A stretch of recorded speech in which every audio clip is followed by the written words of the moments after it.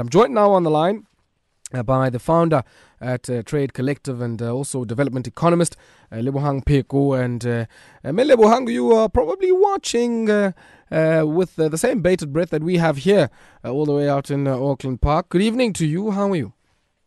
Hi, thank you, Aya, and to the listeners. I'm well. Yes, I'm also waiting to exhale at some stage tonight. Let's see what happens. Yeah, look, I certainly hope that we're not going to have the kind of midnight specials that we'd become accustomed to under President Jacob Zuma. But what do you make, of, the reason that's been given for us waiting here, which is that the president is consulting with each of the appointees? I would have thought that he would have done that on the phone yesterday or the day before. Yeah, you would think, but I I guess the modus operandi is that until the very last minute, there'll probably be lots of internal political jostling, deal making, arm twisting, and so on, and the need to continuously appease and find some sort of consensus middle ground in a party that essentially doesn't really have a middle. It has several different centers and very flirtatious pieces, and rather than one particular center of power. So it would be incredibly difficult to find that consensus building. And being a leader who has shown himself to be a shrewd tactician, I suppose, that Mandela would want to bring as many people on board as possible.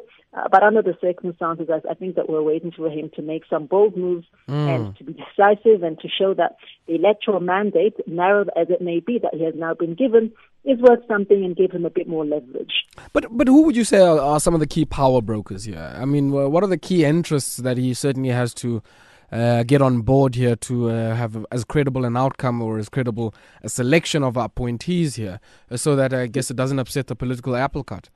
I mean, the one is, of course, he's immediately his deputy president, being a very interesting political figure over the last year or so, but certainly over the last few days in particular, and actually has illustrated that he has a certain level of political leverage, and himself quite a shrewd player. I guess we don't call him the cat for no good reason.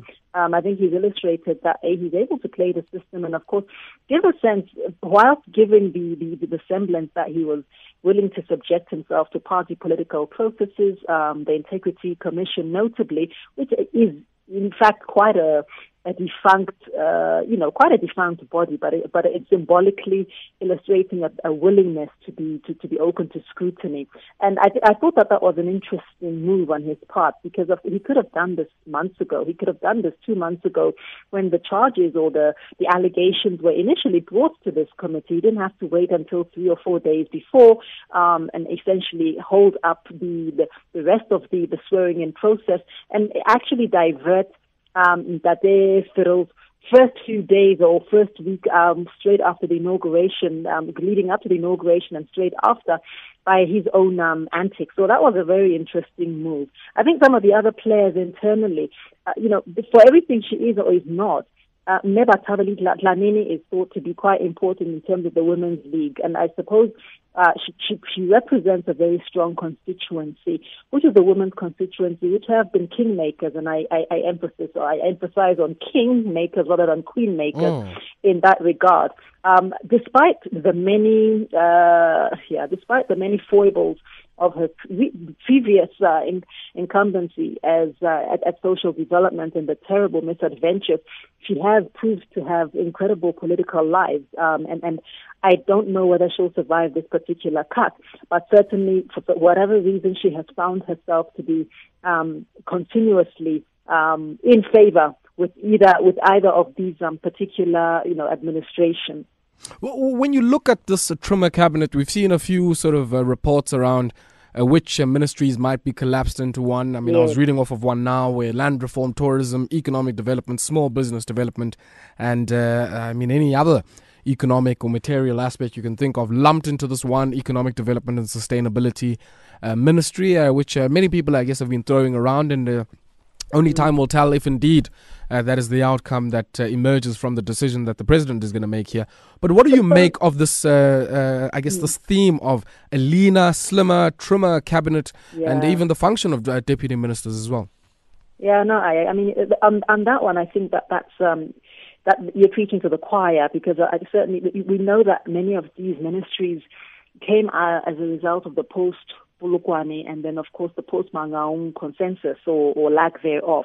for example, the Ministry of Economic Development was really a trade-off between the tripartite alliance. I mean, Mr. Ibn Patel, of course, being a COSATU, from the trade union movement. I knew him in his previous life in that capacity, in fact. And I think that it was actually quite a redundant ministry, other than it being a political trade-off. And there's so many others like that.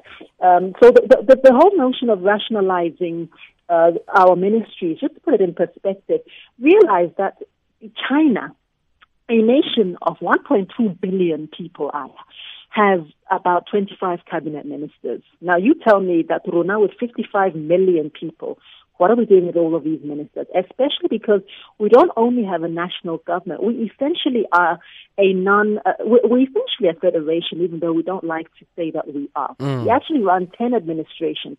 So one would imagine that we don't really need to have all of that meat at the top, at the national level, because several of these are co-competent, both with province and with the municipality, and one would hope that perhaps let's pause there slightly, and we'll come back to this issue of co-competences. Absolutely.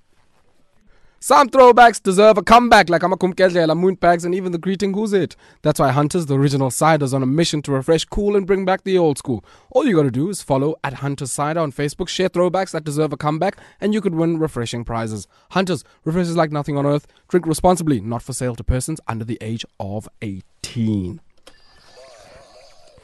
I could ask you just... Okay, so, hey, yes, the announcement. Maintaining what did you? I certainly called that one, and as I said earlier on, if indeed I was a gambling person, that would have certainly been something I would have backed. But let's take this brief break, and on the other side, I take some of your reactions. Give me a ring on 089 110 3377. You tuned in to the extended edition of Metro FM Talk here, and we're with you all the way up until 9:30. This evening, so I'd love to hear your perspectives. Give us a ring, 089 110 or 110 3377. Let me know what you think about this cabinet, and more importantly, the inclusion of Auntie Patty.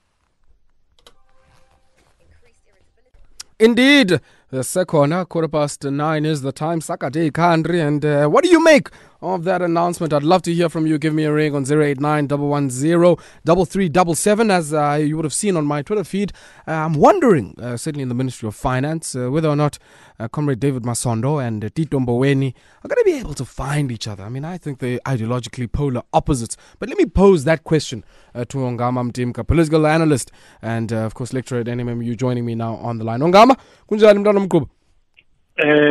Kuhle aya ndiyabulisa kuwena Metro FM.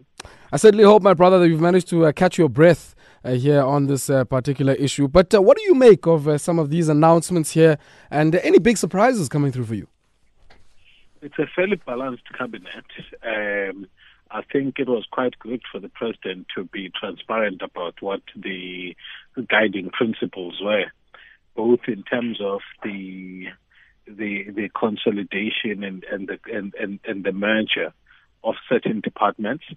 And I think for me, the one that makes a lot of sense is trade, industry, as well as economic development. I don't know about the style of Ibrahim Patel. I think in economic development, I suppose in driving the policy formulation processes since 2009 didn't allow him to be on the limelight that much significantly, especially at a time when his he had a stronger counterpart at trade and industry in Rob Davis. But I mean, let's be honest, Ongama. I think sometimes just on the issue of Ibrahim Patel, I mean, I think sometimes we think, he hasn't been hogging that limelight. But if you look at some of the agencies that report to him and the work that they've been doing, and I think of the IDC, for instance, and the Competition Commission, which all fell under his purview, doing quite a bit of work, I mean, I guess in deconcentrating the economy and highlighting the issue of concentration and lack of competition. And of course, it's a moot point about whether or not they had enough bite in competition policy in order to really do a bit more than what they could have done. Yeah, so in not saying the minister hasn't been in the limelight, it's not the same as saying there hasn't been performance. Sure. Also, from a policy framework, I think the new growth path was mainly associated with his department, and the industrial policies. So that was great, but you had a stronger and a more outward focus in the trade and industry ministry. I suppose it was the one that engaged a lot of stakeholders more on a positive light. But that said, I think the cabinet is fairly balanced. There's quite a great geographic representation in either the actual ministerial positions or deputy ministerial positions. I think for me, also notable is the absence of some of the names that were associated with the state capture under President Zuma. So I think what's happened here is that President Ramaphosa has exerted himself but didn't want to play a zero-sum game such that all that he wants and there's no win for other political stakeholders within the ANC. And in fact, I think this balance would have helped him to be able to fight some of the internal battles within the party. That there were a lot more imperatives that needed to be responded to. Among them, for example, the geographic representation, the gender representation. So for me, it's quite good. I think I can foresee a good working relationship between Ronald Lamola and Shamila Batoyi. And Ronald, coming from the legal profession himself, shouldn't pose a political risk to the continuity of the NPA in the work that it needs to do, especially around state capture. So she's going to have a good political sponsor there in terms of getting things done and lobbying for resources for the NPA. Let me bring in Lebohang Pheko on this one. And I must say it was quite interesting, some of the banter we had, and we had to cut it short just as the president was making his announcement there. I'm interested in two portfolios here, which I guess give us some signals about how much priority they're going to receive in this sixth administration. The first one is that agriculture, land reform and rural development one. Giving it to a certainly old and seasoned hand there, Togoti Tiza. And I'd also love to hear maybe some of your perspectives on the two deputies she has, Stumo Dlamini and Mcebisi Skwatsha, and also with the Department of Cooperative Governance and Traditional Affairs, which is certainly, I guess, in there to do some troubleshooting job in what is, by all accounts, been a failing local government system, if the reports by the Auditor General are anything to go by, and also deploying a very seasoned technocrat in Nkosazana Dlamini Zuma alongside the likes of Parks Tau there. So I get a sense that certainly when he looks at marshalling his forces and some of the stronger among, of course, the cabinet he's outlined here, I'm quite happy that he's dedicated some resources to local government and, of course, to the contentious issue of land. What do you think? So, I mean, interesting to see Mediviza coming back after many years. I think some of us will remember her original tenure as agriculture minister many years ago under the Mbeki administration in the noughties.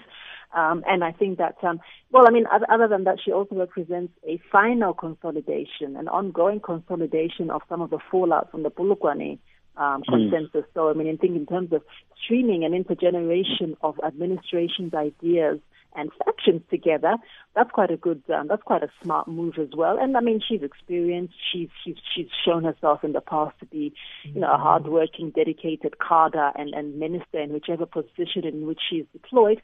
And she has her work cut out for her, as you rightly say. Land issue is contentious. I have very limited expectations of this administration actually addressing it in a meaningful or a tangible way, because I think that it's getting lost in a lot of party political rhetoric rather than a real understanding of the essence of what this land debate is really about.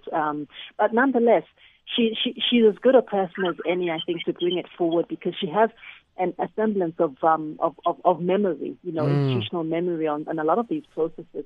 And I think the other biggie would probably be NDZ Nkosazana Dlamini Zuma as well. So I mean, she other than many other qualities that she has and perhaps other baggage that she may have as well, is actually a decent technocrat.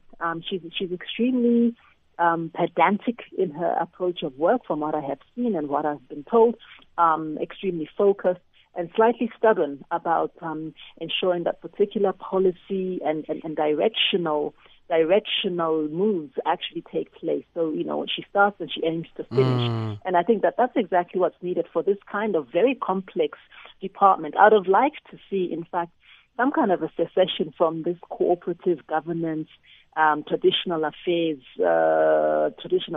ministry. I'm trying to figure out what traditional affairs actually mean. I think that, however, in relation to her many capacities that she illustrated at the Department of Home Affairs, which with the assistance of really excellent technocrats around her, did some really good work there. Not so good at the Department of Health in her first tenure, and some of us who've got slightly long political memories remember Sarafina and so forth. But nonetheless, she's seasoned enough, and I think certainly notwithstanding the wave of the Zuma association that is around her, she herself has illustrated her competencies time and time again. Yeah. Ongama, what do you make of the economic cluster here? A combination of the DTI and the Economic Development Department, and of course alongside the Department of Finance and maybe that Department of Labour and Employment. What do you make of that? And is this indeed an extension of the mandate of the Department of Labour? And what do you make of some of the personnel that have been taken to the respective ministries in the economic cluster? First of all, the strategic alignment, so in terms of the restructuring of the Department of Trade and Industry, as well as that of economic development. I didn't hear anything, by the way, about small business. I think I missed that one. It may have flown over my head, but I'm not seeing anything on that front. So I'd be happy. I mean, you don't need a minister of small business. If you have a focus, because some of the DTI agencies which have been moved to that department had been working within DTI, and all that happened really was changing the political reporting lines, and I don't remember seeing a greater impact as a result of that. So now that you have a more economic policy on the one hand, as well as incentives and the management of industry, sector-specific industry stimuli under one department, that's going to help a lot. That's going to help also in terms of lobbying with the Treasury for incentives for investment, as well as for stimulating the local economy. The personnel there, it's people with experience. I think Tolas Nwesu's experience, for example, at Labour, comes from within the Labour union movement. So somebody who understands the Labour issues, having been a trade unionist himself, and should be able to engage with the business stakeholders as well as trade unions in order to forge, a way forward.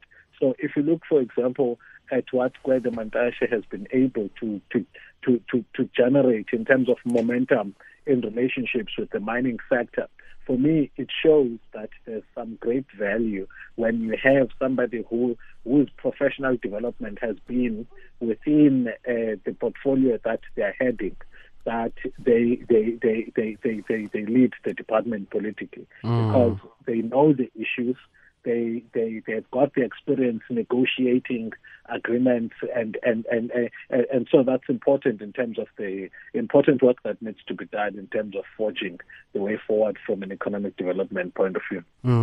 And I have to give the last word here to you, Lebohang. I'm quite interested in your perspective on two issues. One being, of course, what Cyril touted, I guess, quite assertively at the end, that this is a cabinet that has a 50-50 gender split. I want to hear you out maybe on, some of the deployments here of the female ministers and the strategic importance of some of those ministries. And then, of course, the deployment of Naledi Pandor to the DIRCO ministry in the context, of course, of the evolving outlook of the ANC on the immigration question, and also with, of course, the Continental Free Trade Area that is being developed on the continent. Is she, I guess, the best placed person to take that role? And many would have thought that she would have gone to a different ministry, or even was one of the front runners for the deputy president role.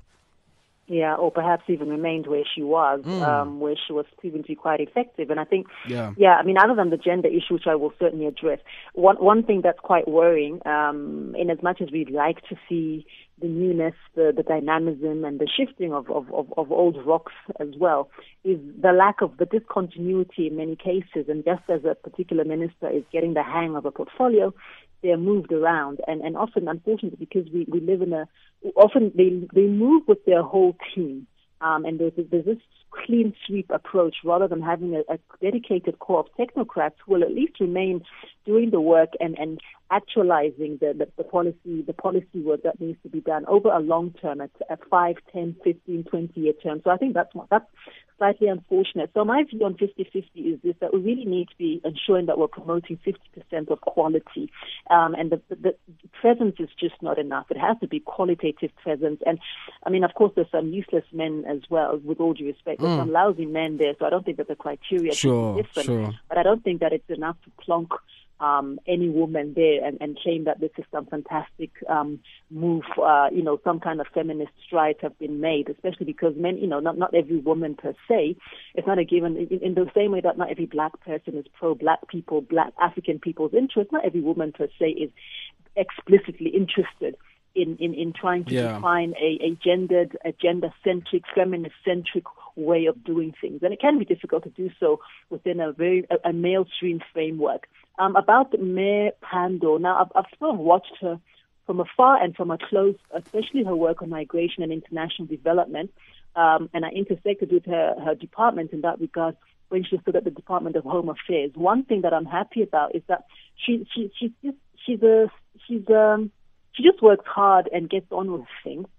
She's not particularly exciting per se in terms of her approach to work, in terms of charisma, and I don't think that's important. I think what is important though is that she's showed a lot of maturity and versatility in the work that she's been doing. I mean, she recently got a PhD in education. It would have been really nice to see her making much greater use of that. But she's been moving around Home Affairs, Department of Science, and so forth. And it would have been really great to see her perhaps making greater use of that and deepening that skills base. And I think that the same can be said across all the cabinet positions, and it would be really useful to have people who are not only political appointments, but who are also capability appointments. That might make a huge difference. I think that's why I found that the Mutwaledi's appointment quite dynamic initially, because he is a doctor. He does understand the medical field. We'll see. And I think on a final note, though, also having moved, I think I'm excited that the Home Affairs has also shifted from being run by somebody who's a spook, a former spook, and who Mr. Twele, and I think that we need to desecuritize Home Affairs and turn it back into a much more about building an inclusive community rather than being about border control. Okay, let me steal a few more minutes from Sentle here. I can't see him. And just maybe briefly follow up here. And just briefly, Pheko, before we let you go, your view on the inclusion of Auntie Patty, and also in addition to that, of course, the interesting exclusions that I've seen here. And it seems that Jeff Radebe may have taken, I guess, a leaf from the advice that Julius Malema gave him of just stepping aside. You've been there since 1994. He's a notable exclusion from this one. So is Derek Hanekom, and so is Usis Batabile Dlamini. Yeah, exactly. And Rob Davis, it looks like as well. Yes. So basically, I mean, I think, Mayor Delil again. I think she's got a very colorful, eclectic political history in this country, having come from NUM, the trade union, having originally been aligned to some kind of a Pan-Africanist philosophy, and having been a prominent member of the PAC, complete ideological shift to join the ID, which is center liberal democratic, and then moving to merged with the Democratic Alliance, which is far, far away from any Pan-Africanist ideals. And then, after the fallout there, into good, and now into a cabinet position. Love her or hate her, Neda Lily is an amazing political chameleon. She is a survivor of note. She manages to read the ground very well and strategize her way in and out of all sorts of situations. She's also as tough as leather, as Abuti Musimaimani now knows. She gave the DA a fantastic blue eye, I think, over their handling of her in the Western Cape. So she's a heck of a survivor. I think that has to be said. Okay, Ongama, let me give you the last word, man, and I'd love to hear you out on some of the exclusions here. Derek Anekom, Jeff Khatebe, and of course, does this now mean, with the deployment of Tito Mboweni to the Ministry of Finance, that will be spared, of course, from some of the blow-by-blow account of his culinary skills? I must say I've enjoyed that so long. So I think there's great continuity there. There's gravitas in that office, and you do need people who are self-assured to be able to play the role of guarding the national treasury.